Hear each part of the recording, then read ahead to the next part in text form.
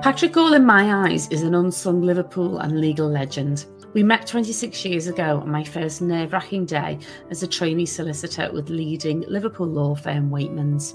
Paddy, as he's known to many, was my first boss. And instead of the anticipated query about my legal knowledge, he immediately asked me if I was a red or a blue.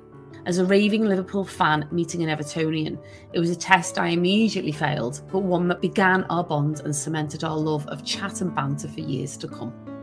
Patrick was not only a great lawyer, but as its managing partner from 2003 to 2013, he led Waitmans to become a leading national law firm, securing its future and legacy for years to come.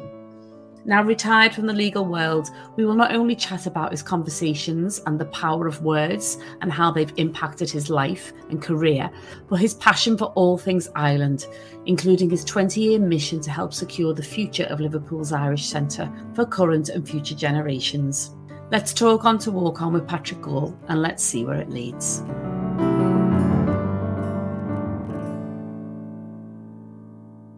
Patrick Gall, I can't believe I've got you on my podcast. I can't believe it either, really. I know. Well, thank you for indulging me. And I think I completely played on the fact that I know that you struggle to say no. And secondly, and more importantly, I know you've got a really big desire to promote the Liverpool Irish Centre, which we will come on to. But obviously, I wanted to get you on the podcast because I think you're brilliant and I think you've got an amazing story. And I love your way with words. So I'm going to start by asking you to just set the scene because you have zero presence on social media, which is another reason I love you. So you just need to let people know who is Patrick Gall and tell us about growing up in Liverpool and in the Gall family. Okay. So I don't do social media. No. I don't know how people have the time to do it. So growing up, we were born in St Matthew's Parish on Queen's Drive, Club Moor. After a few years, we moved to St Paul's in West Derby. And that's where I went to school, where I served on the altar. And then aged 11, I went to St Eddie's and got taught by the Christian Brothers. Parishes were very important. My mum always talked about parishes. She never talked about postcodes. It was always parishes. And she knew every parish in Liverpool. And she had what was called the Quarantory Guide so that she could find mass at any time of the day. So that was a big feature of our childhood. So I was at church aged about 7, and my mum said, there's a meeting for new altar boys and you're going. And I said, I don't want to, I'd rather play football. And she said, you're going. And I was an altar boy till I got out of being an altar boy aged 18 when I went to university. Childhood was things like getting up for 7 o'clock mass in the morning and running to mass on my own from the age of about 8 and running back and then having my breakfast, then running back to school. That was quite a long way. It was about a mile. Sometimes serving mass at lunchtime, very often serving mass in the evening. So there was a big load of church going on, and I could easily have been a priest. Aged about 14, I remember the parish priest said to me, are you thinking about becoming a priest? And of course I wasn't, but it was a close front thing, I think. And then I got sort of interested in law because of my dad. My dad was a legal executive. His career was very interesting. He joined a law firm which eventually became Rutherford's, which eventually became Waitman Rutherford's. He joined that firm in 1935. He was age 14 when he left school, and he could have gone to 2 firms. And I remember his tale was he went for a job interview in one firm, and then another firm offered him more money, which was 10 shillings a week. And he joined a firm, I think it might have been called Edwin Berry or Herbert Green or something like that. And then that became John F. Cowper after the war. So my dad's legal career was a bit interrupted. But he did actually get offered articles in about 1961, but unfortunately by then he was already on his way to having lots of kids, and he just couldn't afford it. So he remained a legal executive until the age of 70 when he retired in 1990. And I had about a year working in Rutherford's with my dad. But he worked till he was 70, and I was lucky enough to start work when I was 56, about 3 years ago. When I qualified in 1980, rubbish on dates, mid-80s, he wrote me a letter, which I wish I'd kept. It actually decomposed. I did keep it, but it decomposed. Oh. And he wrote a letter to me saying, I'm so glad that you've qualified. And it meant nothing to me at the time. It was just like, part of the job. But I qualified rather luckily after doing no work in the Law Society finals. And he wrote to me saying, "You've now got the chance to do all the things I wish I could have done." And as I say, it didn't really mean much at the time. But looking back, he must have had a sort of mixture of a very small bit of envy, because he was a very contented man. He wasn't envious. But also he probably thought, well, if I'd have qualified, I'd have been able to do so much more. And he was a good practitioner, my dad. He did probate and conveyancing, and his big forte was licensing. He was quite a renowned licensing lawyer. And he acted for all the big breweries through this fella called John F. Cowper, who died in 1967. Anyway, when John F. Cowper died, a fella came along to buy the practice called Tony Enzer. My dad's connection was with the breweries, in particular John Smith, who was at Tetley's or somewhere, led to Rutherford's acting for Liverpool Football Club, which you've already mentioned, and let's hope we don't mention it again. But my dad ended up introducing Liverpool Football Club to the practice. One of his stories was he was, just before he got called up, he was working in, I think it was Dale Street. A bomb came down and blew the practice up. They couldn't obviously practice because the place was in ruins, it was in rubble. And I said, well, what did you do and how long did it take you to get the practice started up again? Thinking it would be a matter of weeks or months. So he said, I went down to the local barbers and they had a room at the back and the practice started up that afternoon from the back of a barber shop. That's a brilliant story. He had lots of tales to tell, and his job consisted of typing. He could do shorthand. He could do everything, my dad. He lit the fires. That was one of his jobs when he started. But he was a great inspiration, and he started talking to me about law, and I sort of got interested in it, and, he got interested in sort of, Rumpole of the Bailey type stuff, and got interested in the romance of it. So when I realised I wasn't going to be a footballer or a singer or a priest, I decided to become a lawyer.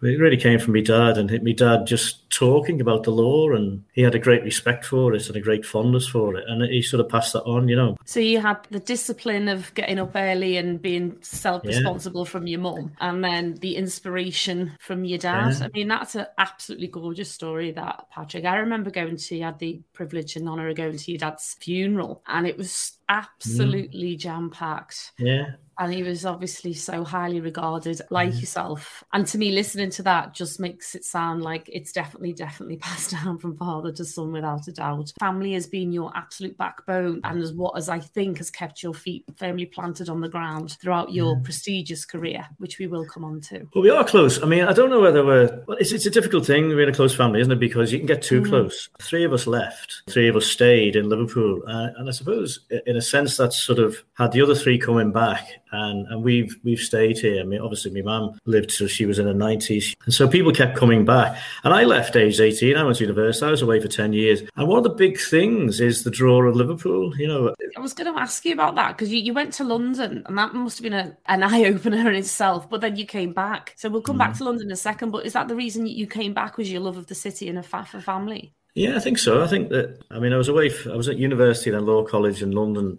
It's the best part of 10 years, but I never felt like I left, and I kept coming back a lot. But I think all of us, my mum always used to say, my mum was sort of a great sort of Irish patriot, but she always said, unlike a lot of Irish people, she said, this country and this city has done very good things for us, and she was always very keen to convey that to us. So I think that we had that sense that Liverpool was a great place, and it wasn't, growing up in Liverpool wasn't easy in many ways in the 1970s.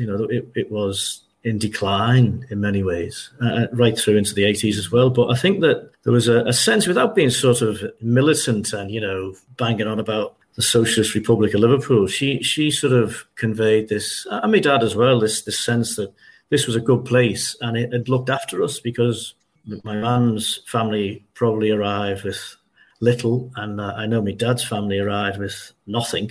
And within 2 or 3 generations, we were doing well, and we were in good schools. And the education thing was a huge thing. My mum used to she kept everything. She kept things like little snippets from the papers about the importance of education. And so, talking about discipline, we had to work hard from the day we went to school, because my mum ruled with a mixture of sort of love, and it's a bit like God, the love of God is close to the fear of God, and you've got to fear the Lord and all that sort of stuff. We really, there was a part of us that feared me, mum, and she even though she was really poorly educated in many ways. She left school like my dad, aged 15 or something. She thought it was really important that we were well educated, and so she was always banging on about have you done your homework and have you done your reading and all that sort of thing. And so I think my mum was very, very similar.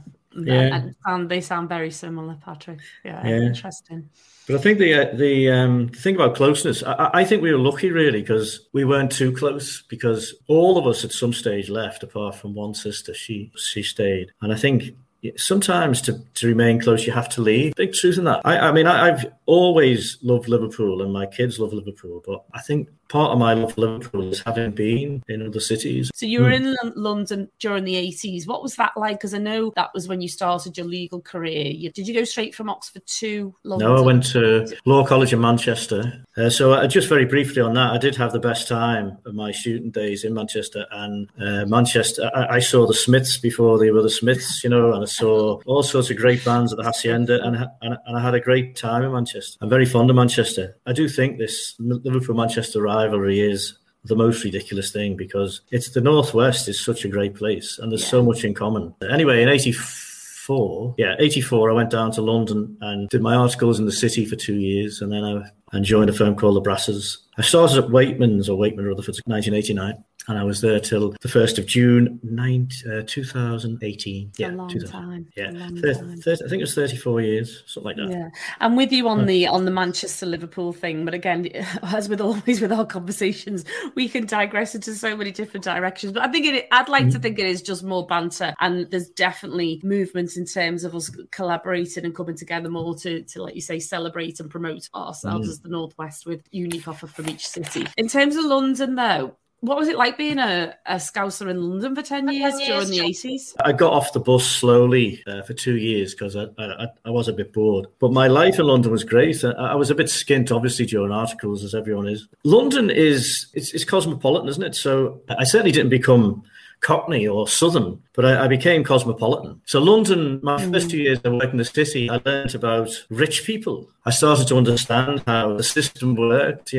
My first office was on Bishopsgate, just by, the financial centre, just by all the banks. And I started to appreciate how powerful London was and how big capitalism was. And then when I qualified, I had a brilliant job at a firm called the Brasses, and I was doing what we call then medical negligence. But it wasn't just that. Really, anything doctors and dentists did, we did. So I did defamation, I did crime, I did judicial review, I did inquiries, I did employment work. I had the most brilliant time for 3 years, went all over the country, followed the High Court round. And it was just a brilliant time. I learned so quickly because I was busy from day one. My learning curve just rocketed from the day I joined the Brasses. And I had the greatest time there, and I met lovely people there I'm still in touch with. A brilliant education for me. And London is, whether we like it or not, the capital of the law. It's the capital of all sorts of things. But if you walk around the High Court and you walk down Chancery Lane, you go into the Temple, you see how powerful the law is. It was a bit like seeing the financial centre just a few miles down the road. And this made a huge impact on me, aged not even 25. It was really powerful. And it said to me that this is pretty important, I started to treat my career a bit more seriously then. Slowly, I think it started to dawn on me that some of the things I was doing I was actually quite good at. And I actually started to enjoy some of it.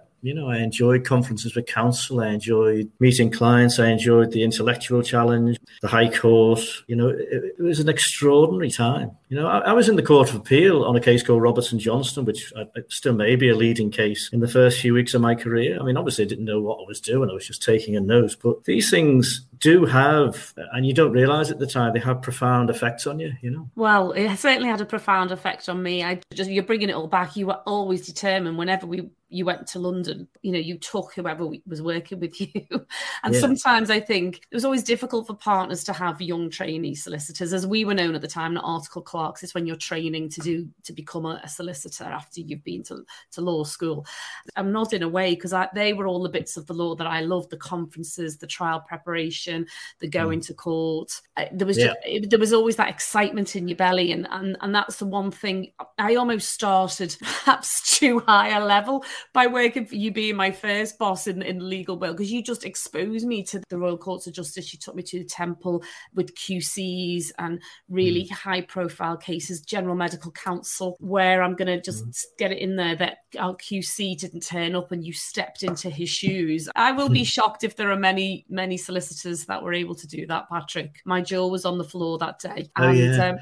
I remember that. You don't even remember. No, that is one of my biggest memories of you. I do remember that. And the reason I stepped in was because the barrister did drop out, but also he couldn't afford anybody else. So I always said the General Medical Council was the most difficult tribunal. Well, I tell you right now, what a privilege I had to watch you in action that day, because it was sensational, and always quote that experience as just being really jaw-dropping for me. I knew you were brilliant, but then when I saw you that day, I was like, it was a real privilege to watch. And I think that came from, you've just always had this inner steely determination. And I think I almost like a begrudging love of the law. I think sometimes you act like it gets on your nerves, you get frustrated with it, but you've got a massive love of justice, into the intrigue of the law, you say, the intellectual challenge of it, the words and the writing side of it were always, I think, a bit of more of a draw for you. That was definitely another one of your particular strengths, as well as your very direct demeanour. In terms of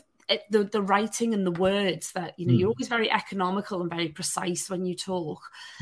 Where did that come from? I mean, was there somebody that helped you, expose you to that, or is that something that you just learned along the way through all these incredible experiences as a young lawyer? On my first day of articles in October 1984, my, what they call principals or something, he sort of talked to us about the importance of words, language, clarity, and making sure that when we wrote in the name of Allison and Humphreys, as the firm was called, it was something that you would be proud of, something that you could say, well, that's the best I could do. That's the clearest I could be. That's the best use of language. And he gave us a little dictionary. It was an Oxford English dictionary, not a terribly big thing. And he said, now I want to start, we'll start looking up some words. So we started looking up some words.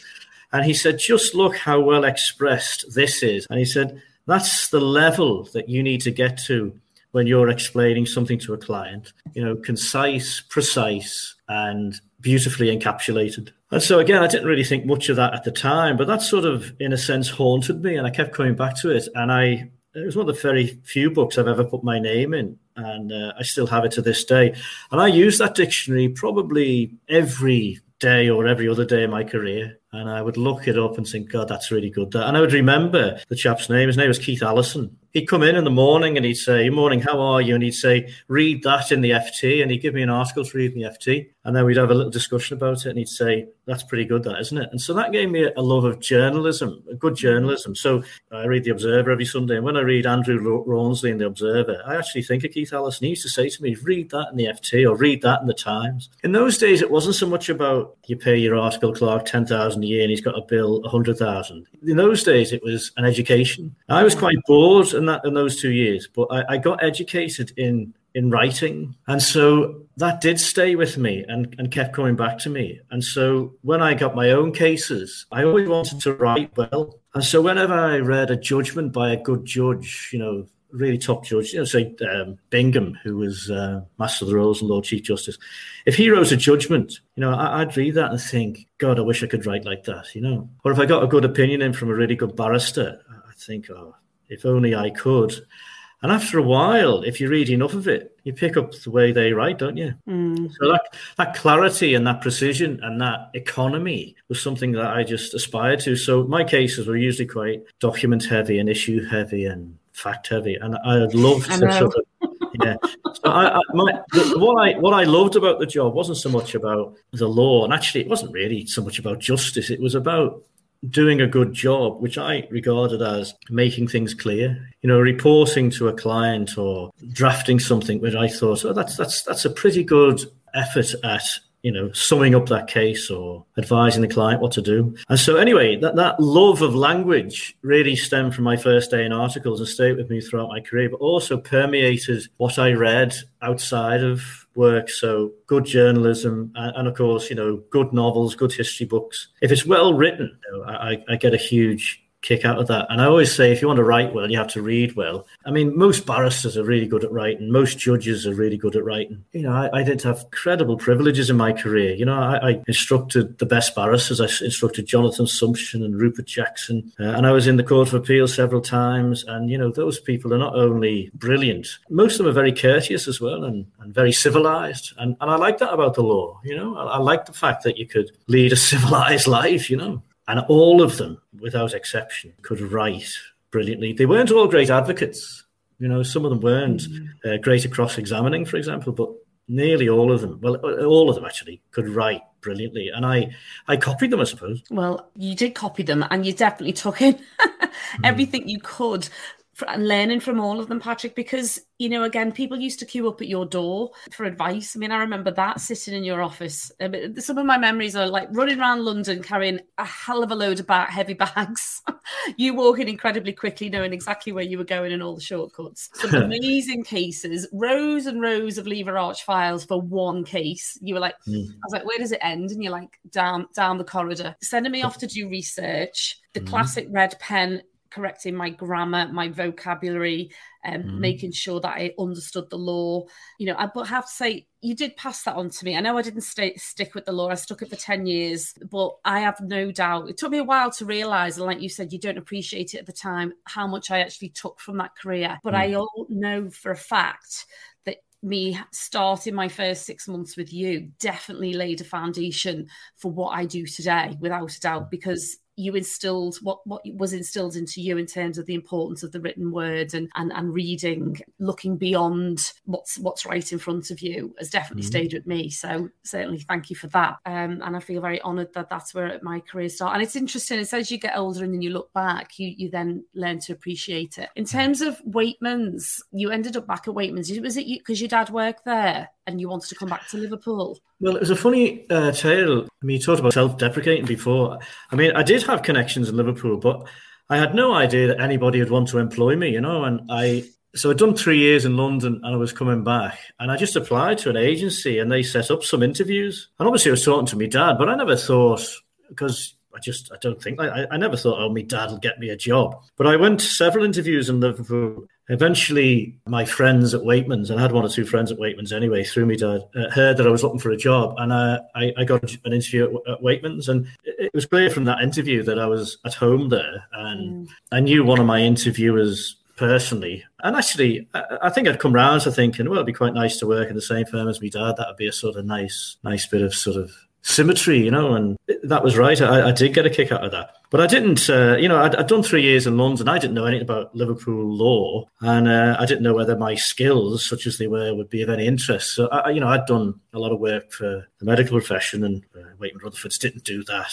And anyway, I hadn't appreciated really that sort of all litigation was the same, really, and that you could switch horses, you know. It is the same, but there's certainly difference in complexities, without a doubt. Well, you mentioned lever arch files. I introduced lever arch files to Waitmans. That was probably my greatest contribution. I don't think so. No, Is that your legacy? Well, I think we'll come on to your legacy in a minute, but carry on. Well, Waitmans were doing big cases without lever arch files, and I just went along and said, well, you're giving me this big case. You know, I can't remember what it was, but it was a big case, you know, maybe 1,000 sheets. I said, well, how can I possibly do without a lever arch file? So I went down to, Oyes or somewhere and bought lever arch file. Anyway, within 12 months, everyone had lever arch files. And I remember going to a conference with a friend of yours, Graham Morrow, and my brief to him was in lever arch files. And he couldn't believe it, because he was used to like loads of papers with pink ribbon.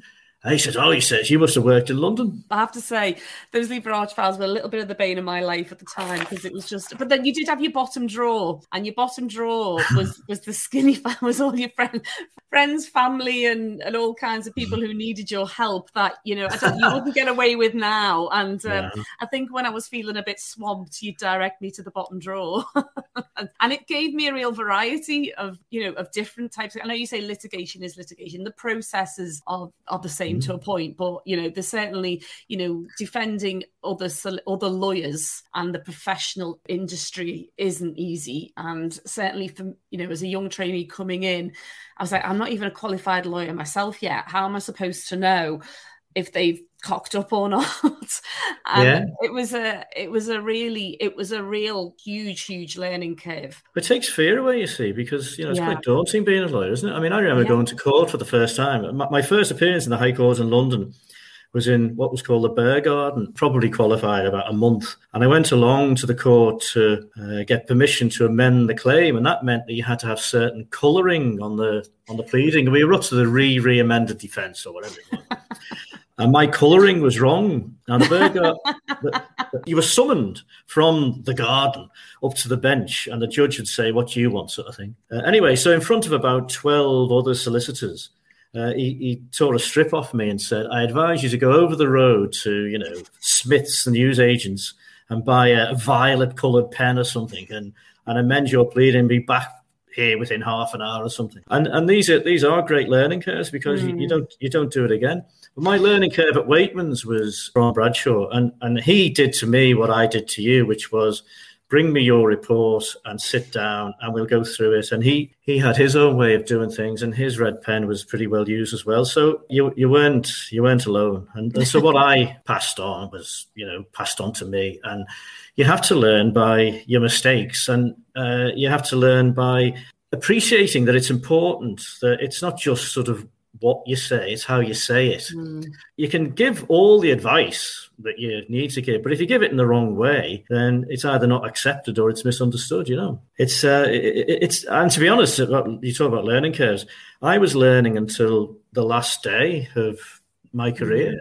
I always felt humbled by the fact that the law was so vast, and how can you possibly be expected to know what to do, because there's so much law out there? And obviously during the course of my career, it went from Times Law Report every now and then to law reports coming out of your ears every day. I used to say to the firm I was managing partner, don't get worked up about being in a specialism, because the law is vast. You can do anything you like and your skills are transferable. But a lot of lawyers got into I'm very specialist and I only do, ecclesiastical law for bishops over 75, and it's a shame that, because it is a real shame, because people get boxed in, and I think that happens in a lot of careers, but particularly the law, because I know when you talk about fear, that's the one thing in my varied career that I've had. It so varied that I've been because I've been quite fearless. Not initially, you're always nervous when you start something new, but with every role that I've done, I've just gone, I know if I put my mind to this, I can learn it.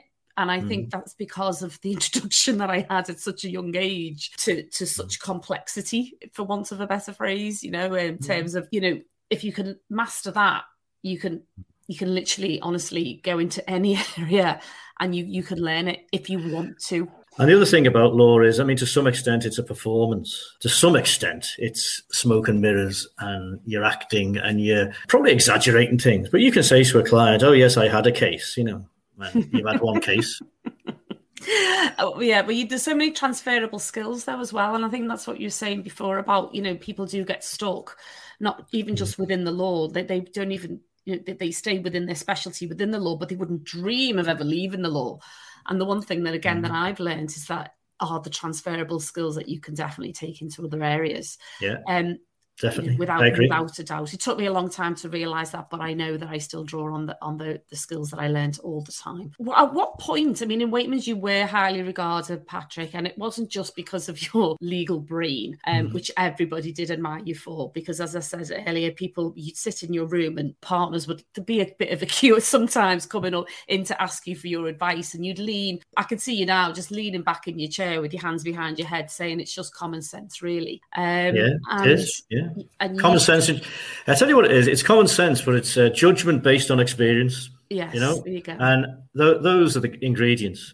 Judgment based on experience. And I think ultimately that's what clients pay for. They pay for judgment, should have settled, should have go further, should have dropped the case, do I need this bit of evidence, blah, blah, blah. And it does give you a great feeling when there is a buzz, isn't there? There is something that, again, when you're talking, I can feel it in those feelings in your stomach where, they're looking to you for your guidance, and it's very, very important to them. It was always important to me, which is probably what my problem was. I was probably too emotionally attached to every client that I had. But in terms of them looking to you, it's when you know that you're good at what you do, it's a great feeling, isn't it? Don't you think?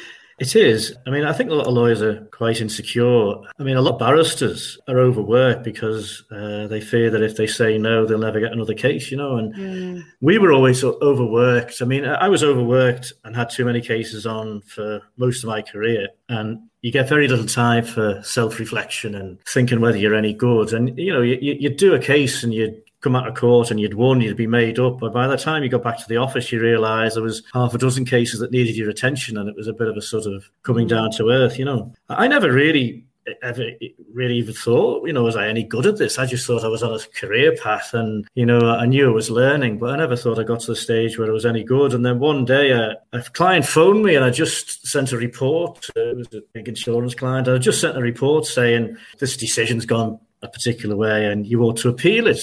And he said, and I can remember him saying it now, and it's probably over 25 years ago. And he said, if you're saying appeal it, we'll that will carry great weight here, and we probably will. And I said, are you sure? I mean, why'd you say that? And he said, well, you're very highly thought of. And it was the first time anyone had said, actually, you're any good. I was shocked, actually. I was shocked. I thought, well, I had no idea that the stuff I was churning out and sending in correspondent letters, as it was in those days, and the documents exchange was registering with anybody. But I loved what you said before, though. It's not just the actual advice, it's the how you gave it. And again, your incredible demeanour when it came to sort of no BS. You were very direct. You were quietly charismatic. That's, clever Scouse humour, modest, and with that big, massive dose of common sense combined with obviously the legal advice. And I think that's probably what won a lot of people over. It's certainly, again, from looking back and knowing you, you certainly had the admiration of, your colleagues, your peers, the staff, QCs, barristers, everybody you came across clearly had a real admiration for you. But I definitely think it was a likability factor thrown into the fact that you knew your craft. You see, in a law firm, I was a managing partner for 10 years, but in a law firm, there's no hierarchy. You're a partner. Sorry, in a law firm partnership, there's no hierarchy. You're all partners. You're all joint and several. You're all equal in the eyes of the Lord, and how do you have the ability to be able to say to people who are at the same level, this is what we're going to do? Because lots of them disagreed with you, and so you've got to have credibility. So none of them could say, well, you've never done a case. None of them could say, well, you've never been in the Court of Appeal or whatever, So I had that sort of credibility because I'd done a bit of law. And also because by then, 2003, I did know how to write. And so I wrote clearly and I said, this is what we're going to do. And so even if they didn't agree with it, they at least had the comfort of knowing that I was clear. But I never thought that that lawyers always hedge their advice with, well, there are risks and all that sort of stuff. I always thought that what I thought was good for the firm, may not be, and some of my decisions were terrible. Making a terrible decision is a really good thing to do, actually, because it makes you realise that when other people make mistakes, it's there but for the grace of God, I mean, I recruited some terrible people who obviously should be nameless. I said things in my early time as managing partner, which, I am genuinely really embarrassed about. And the great thing about the law... You learn from that, though, no, but you can't be perfect. I'm saying I probably sound like I'm really kissing your backside here, but you can't be perfect all the time. I love the fact that you've just admitted that. I'm not surprised by the fact that you've admitted it either. But at the same time, you can go wrong and then admit you've gone wrong and still retain respect, even if people disagree with you as well, because of what's gone before and you having that credibility. But lawyers are very unforgiving, and...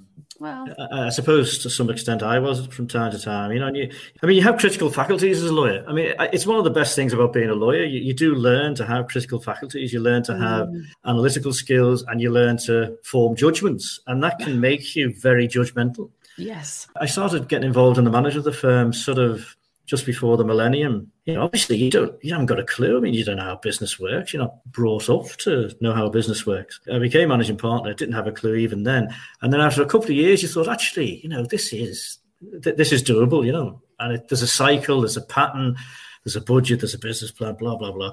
And there's a load of stuff around telling people what's going on, because if you tell people what's going on, you're 80% of the way there, really. Because as managing partner of a firm of 1,000 people, again, it's not down to you, is it? But, well, I know, but your leadership I'm coming back to the how. You tell them, but it's how you tell them. there was never any big fanfare with you, Patrick, was there? You swore to me, I used to say, you need to be in the management side of things. And you say, no, I'm happy on the back benches. I mean, again, you used to say that. I mean, I don't know what led you to the decision. I guess you were invited to apply, but I think you probably knew that you had the support, and it might have been some sort of people power pushed you forward. I don't know, but I know you had the staff and the culture and the Waitmans at your heart, as well as the business side of it. And I think that's probably what got you that role.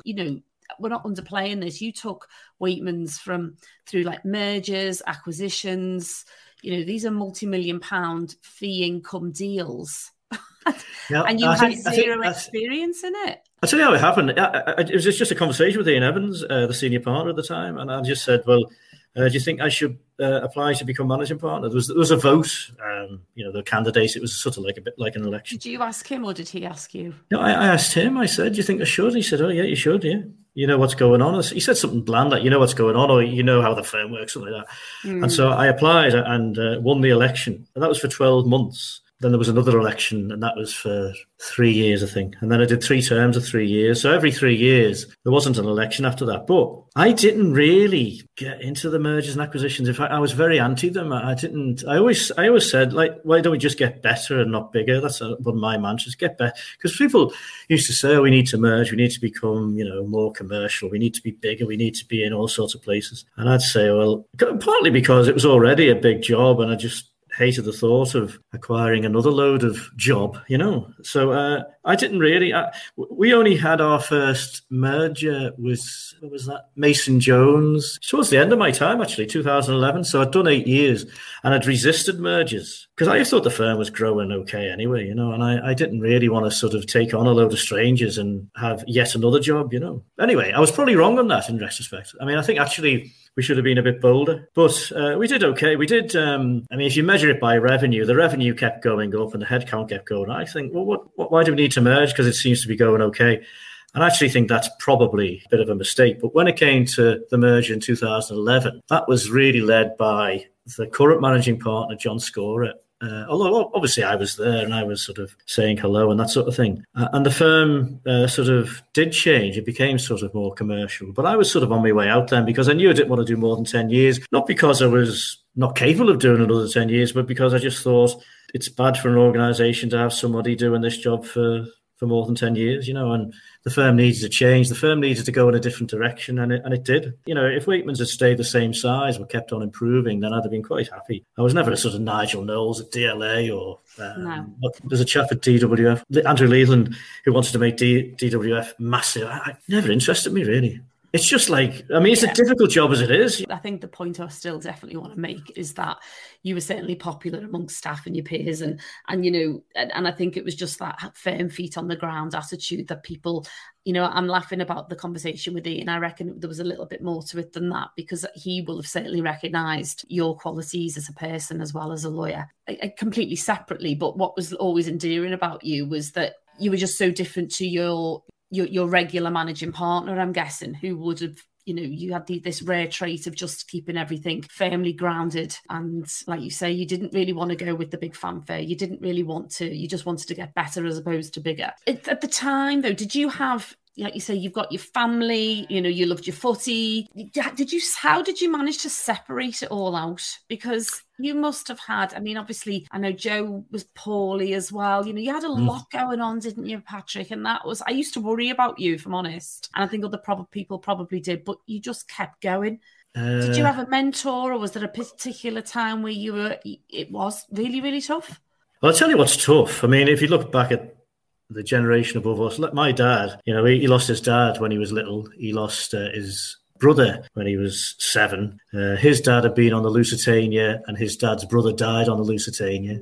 My mum and dad went through, the Depression, the 1930s, the Second World War. My dad was 18. He got called up in 1939. That's tough, isn't it? But tough is relative, isn't it? It is relative, but there must have been times where you were just like, what the hell?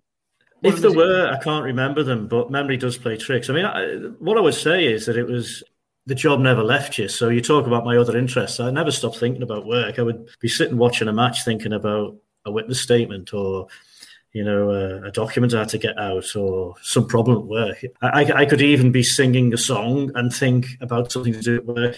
And when I retired, I realised how all-consuming work had been. But at the time, because it was normative, I didn't really sort of ever think. I never thought Wakeman's asked too much of me. And I always thought, well, it's not really tough, is it? Because you sit in a nice warm office and you've got people running around after you, and I tell you what's tough now, IT, because I haven't got an IT department, I haven't got people to come and do scans of documents for me. I'm sort of a bit lost without that infrastructure. Yeah. And being a lawyer is tough because sometimes people, are on your case and you've got too much to do. You always have too much to do. But it's not a tough environment in the sense that it's a nice place. I mean, our offices were nice and very often went first class and stayed in nice hotels. It's not tough, is it? I mean, I know people who have a tough life, and I would never say I had a tough life. I meant more mentally rather than, you having the warmth of a nice office and the trappings. Mentally, you did say that you said you'd be at the match and it never left you,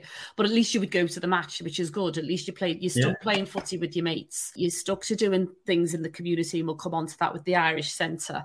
Your family always came first as well, didn't they? But I always laughed. I laughed all the time, and even on my cases, we'd have a laugh, and laughter is such a great way of seeing things for what they are, You describe me as self-deprecating, but actually I just deprecate everything, and so everything becomes a source of, you can find amusement and laughter in practically everything. And the law, the pomposity of the law, I mean, the law was a great source of comedy, and I've always loved comedy. I never really, and I was with some funny people at Wakeman's, and some of the funniest people I have met. I mean, I can think of 3 of them now, just sitting in my mental virtual room that could have made it as comedians, And so it's very hard to say. I don't really think the firm asked too much of me, and actually the clients didn't either, really. And I had nice clients. I had a very interesting practice. Some of my cases were brilliant. I had a good life out of it, and I'd find it very hard to say it was tough, really. So I had no need to worry about you then. When I used to see you getting the bus, I'd be like, why is he at the bus stop? You used to get the bus. And you'd always have paint on your shoes. I mean, you'd literally have...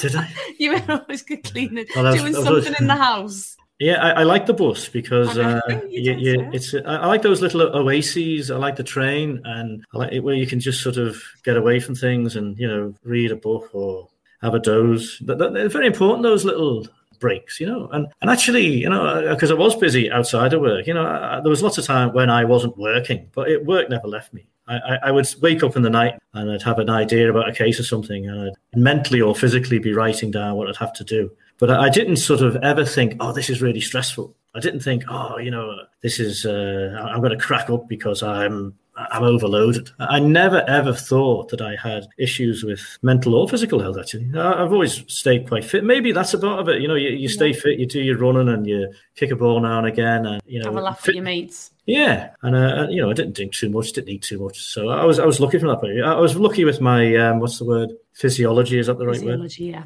Yeah, so it's obviously you've left the law now, and if you were giving advice to a young lawyer, I normally say give advice to your younger self, but let's stick to the law for now. If you were going to give advice to somebody coming into the legal world today, would it be again about the importance of writing, or has it changed an awful lot? Yeah, well, I am still slightly in the law. I teach at Hope, and I talk to very young lawyers, 18, 19-year-olds. So I tell them the following. I say, you probably find it a bit boring and difficult, so you've got to find what interests you.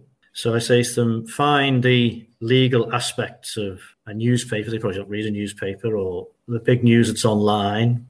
Find things that interest you. I mean, most of them say, oh, well, I want to do crime, because that's what we always did when we were 18.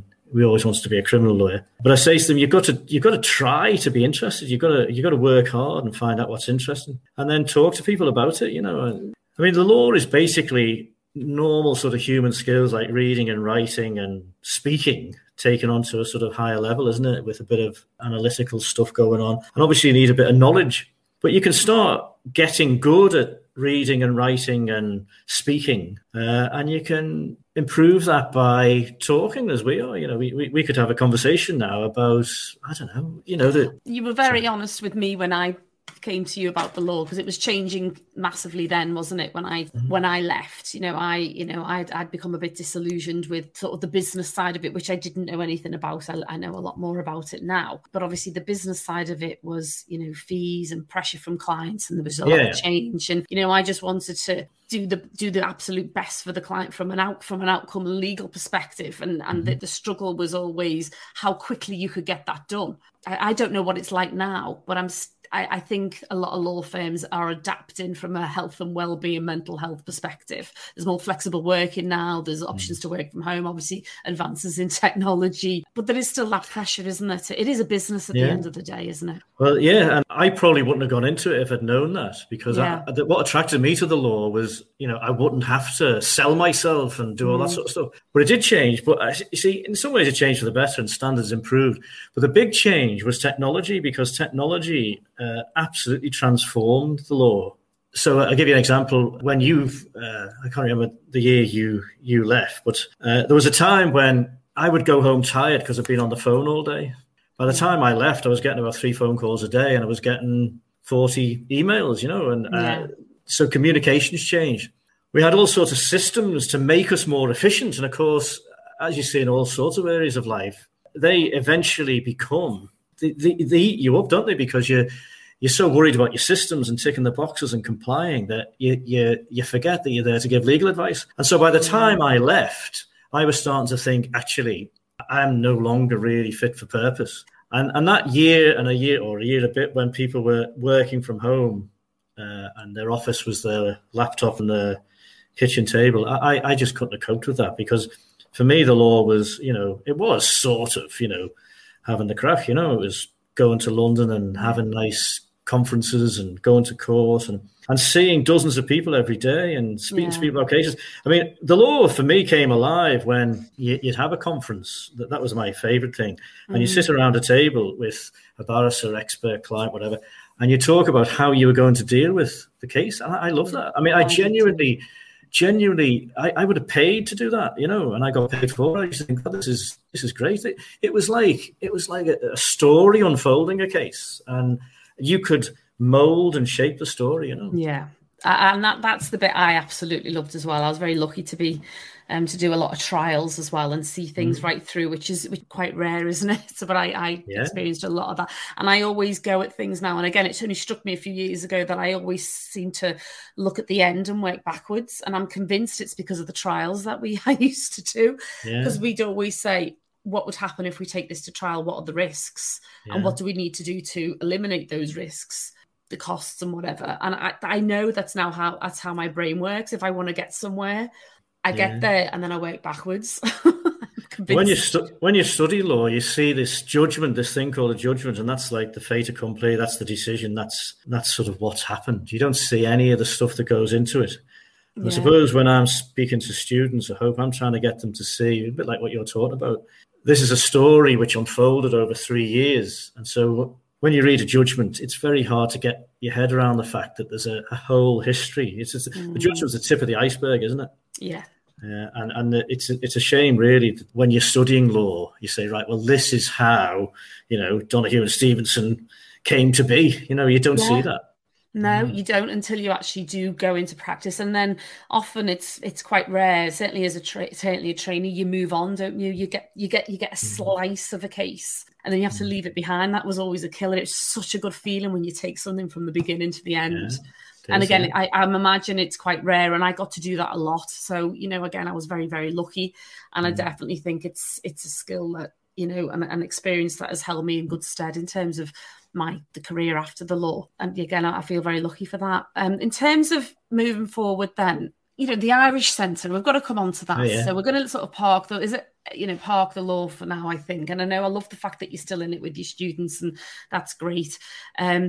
But I think probably one of the things you probably do need to say to them, and what you've always been very good at, is having something separate outside of your career. It keeps you grounded and keeps you connected in the community. And that's one thing you've massively been able to do, isn't it? And I didn't actually appreciate that you'd been involved with the Irish Centre for 20 years. I wasn't surprised. I knew you were connected. Tell us how you grew up loving and being very passionate about Ireland with your roots. I know you love the literature, the music, the history. I know you visit Ireland a lot. I suppose it was inevitable that you got involved. But so it happened really because of my mum, I suppose, because she was a member of the Irish Centre from the late 60s. So we went to the Irish Centre in Mount Pleasant. And then when my daughter started dancing, every Saturday morning I'd go in and I'd speak to a fellow called Tommy Walsh, who started both Irish Centres and was a great hero of mine. And probably around 2001, the Irish Centre hadn't long opened in Boundary Lane. He said to me, "Would you come on the committee?" And I did say to him, "Tommy, the last thing I want to do is be on a committee. I hate being on committees." Anyway, but because he'd asked me, a bit like Ian Evans, really, because I had such respect for Tommy Walsh, I said, "Yeah, but I won't do it for long anyway." So I'm still on it. And I was chair for 3 years, 2012, 2015, something like that. And then I became chair again 2 years, about 18 months ago when the pandemic started. So I've had a long involvement on the committee, but I'm not really there to be on a committee. I don't really get much of a kick out of that sort of thing. What I get a kick out of is putting Irish stuff on. So music's been a big thing in my life, and I've been really into Irish folk music for a very long time. I've read a lot of Irish literature and history. I mean, we grew up on Irish history. The songs tell you about the history, and my family is a story of Irish history. So and history that I keep finding out about. Is it Wexford?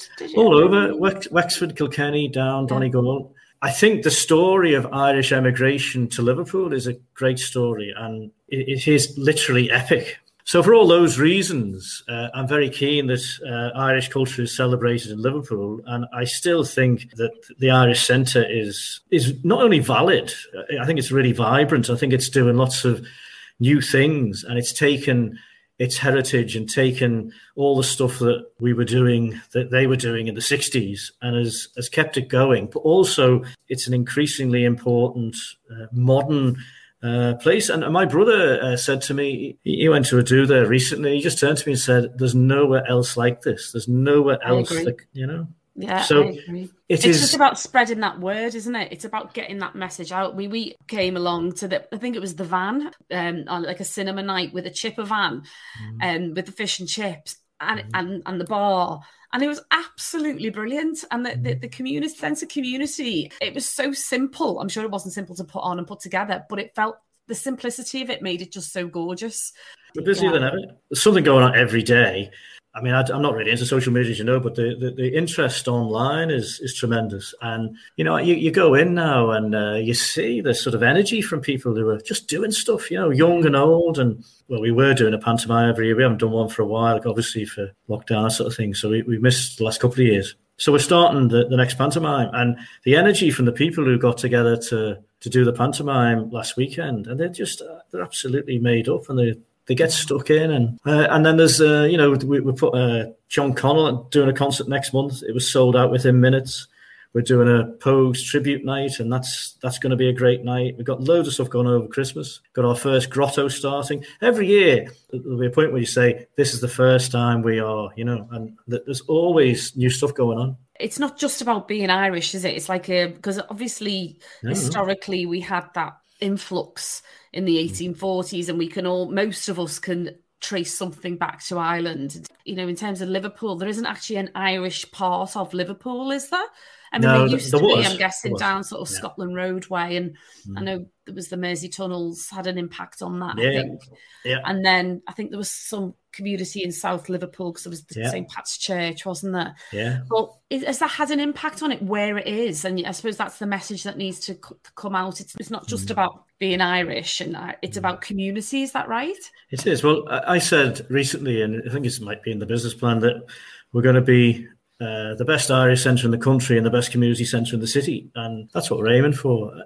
The Irish in Liverpool, I mean, they talk about an Irish community. It is a bit sort of fragmented, but to some extent it's because it's so long and deep, you know. So if you look at Liverpool, there was a huge Irish community, as you say, in Scotland Road. That's been dispersed. The old centre, which was deemed to be an iconic building up in Mount Pleasant, was a tremendous place, but that wasn't really in the heart of the Irish community. That was just a place that people went to. And so people say to me, "Oh, well, it's no good because it's out of town." But it's a 15-minute walk. It's 5 minutes in a taxi. So I've got no problems on where it is. And we have plans to make it bigger and better, which hopefully will come off. But it's about the people who go there and what happens there, really. And we've got a car park. We've got a garden. We've got lots of things that you wouldn't get if you were in the centre of town. And talking about the Irish community in Liverpool, you've got to start really talking about 180 years of history to find out where they are. It's not a straightforward thing. If you go to the Leeds Irish Centre's outside the city centre, quite a way out actually. That was built by the Irish community because that's where they lived. Well, yeah. we never had it's that. It's like that in San Francisco, where my brother is and my family are. And their Irish centre is, from what I know, and has thrived and is still thriving. And that next generation are very much bought into it. But I still think it is where they live. And I think that is a benefit. But it's that message now about, it's not just about, it's about coming together as a community, isn't it, more than ever? Yeah.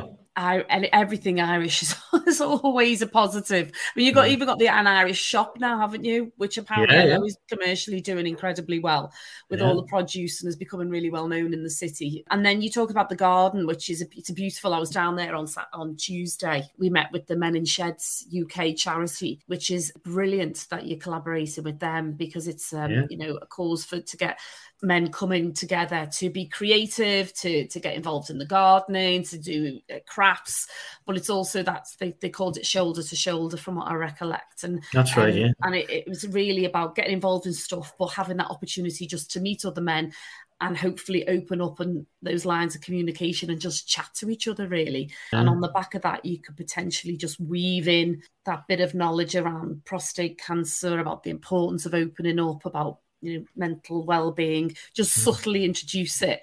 The importance really is around that community, and I just think under your stewardship with the guys that I met last week, it's only going to go from strength to strength, Patrick. Yeah, I think so. Yeah.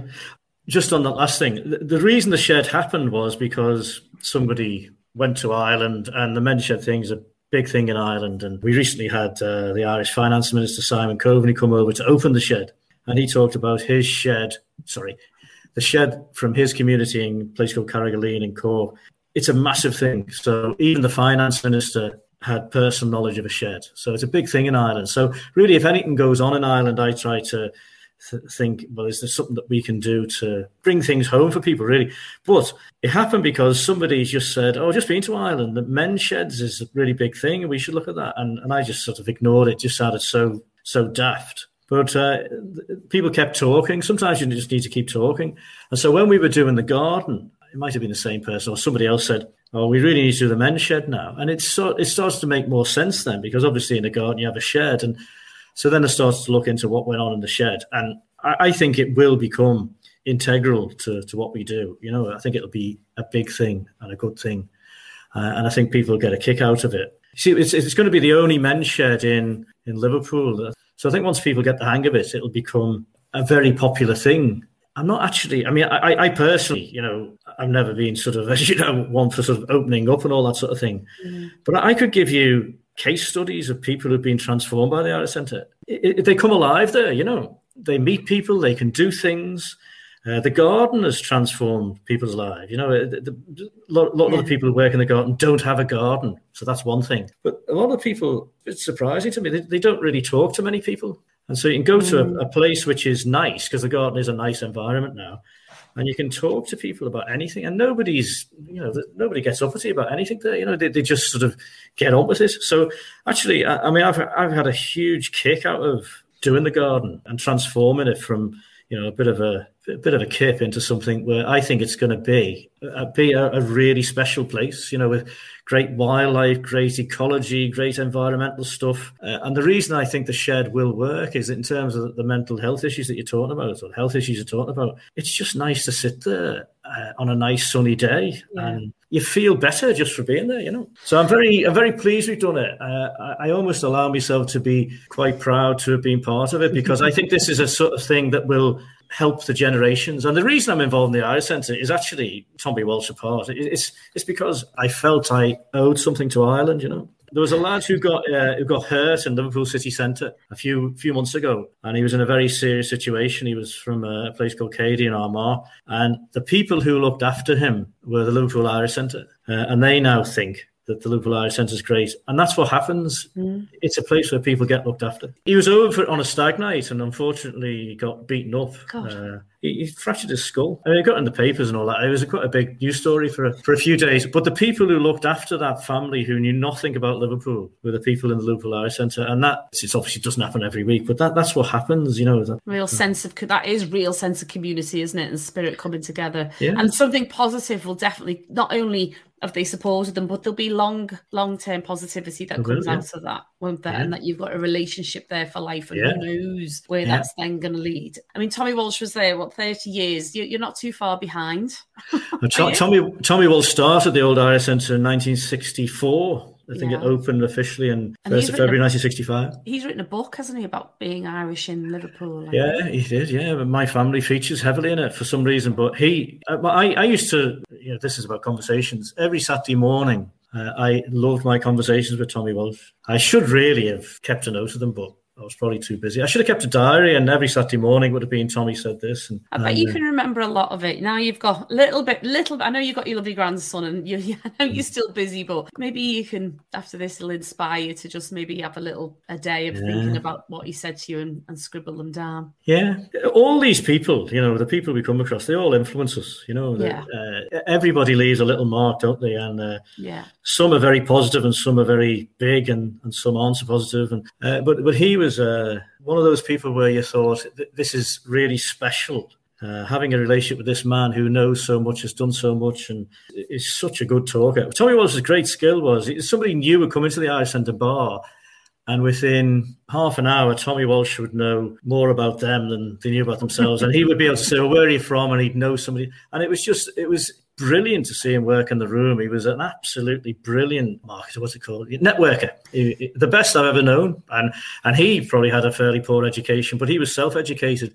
But his big thing was he was interested in people. Mm-hmm. And not in a nosy way. He knew how, and he could put people together, and he was the best I ever came across. Apart from me. I had to get that in there, didn't I? Well, you're pretty good, yeah. You're pretty good. I'll take that as that's a compliment from you. No, you are. And I told you all those years ago that those were your skills. I know you did. And I have a lot to thank you for. But anyway, we are going to bring this to a massive conclusion. And it's because we could, me and you, is like we have our little walks around the park and we go off in all different directions. And I'll always be grateful for our walks, Patrick, because it's something we've managed to keep up. Yeah, we'll do that. We'll do one soon. Yes. Yeah. Shame about the name of your dog, though, but never mind. It was to wind you up, wasn't it? Hendo's just like the best name ever. I can hear the silence of the angst coming through the screen. No, I've got no angst now. No, I know you haven't. But you know what? I will always be grateful for that red pen of yours. It's just something that, like I say, stood me in good stead. I'll always be grateful for your honesty and integrity. The way you behave and act is just something that I always want to emulate. I know we're very different characters, but I do take a lot from whenever we get together and whenever we talk. And I do have a real admiration for you, and that, and that's the reasons we've kept in touch over all these years. I was chatting to somebody from Waitman's just yesterday, Tracy Doyle. Again, I mentioned you, and she straight away, her voice sort of lifted, and positivity, and that's the effect that you have on people, because people remember you, Patrick, and that's the reason I wanted to get you on today. People don't remember, well, they may remember your title and the hours that you put in, but most importantly, they'll remember how you make them feel. And that, as I say, that's the reason why I've definitely stayed connected and want to stay connected and keep doing our walks. And I look forward to them for many years to come. Yeah. Well, we still can walk. That would be good. Yeah. Well, yeah, that's true. Yeah. So I'll keep loving and learning from you. And thank you. Well, it's been a pleasure. I've enjoyed it. And you do yourself down. You've made a great contribution in all sorts of areas. And I wish you well in whatever this podcasty thing is. I told your husband that the last podcast I was on led to a woman getting in touch with, is it a podcaster, whoever ran the podcast, and said, I know that fella. It turned out I was related to her. Brilliant. You might have some more people coming out the woodwork after this. So I'm meeting her for the first time in 2 weeks. On our next walk, I'll tell you all about it. Well, I look forward to it. Mwah. Love you lots. God bless. See you now. The simple yet powerful art of conversation and communication should never be underestimated, and I would love to hear your thoughts and feedback, either via the contact form on my website, talkontowalkon.com, or on my Instagram at @MichelleWalters_. Also, I'd be thrilled if you could help the Power of Conversation message to reach as many people as possible. To help achieve this dream, and so that you never miss an episode of Talk On to Walk On, please rate, review and subscribe, remembering that the simplest act can have the largest impact.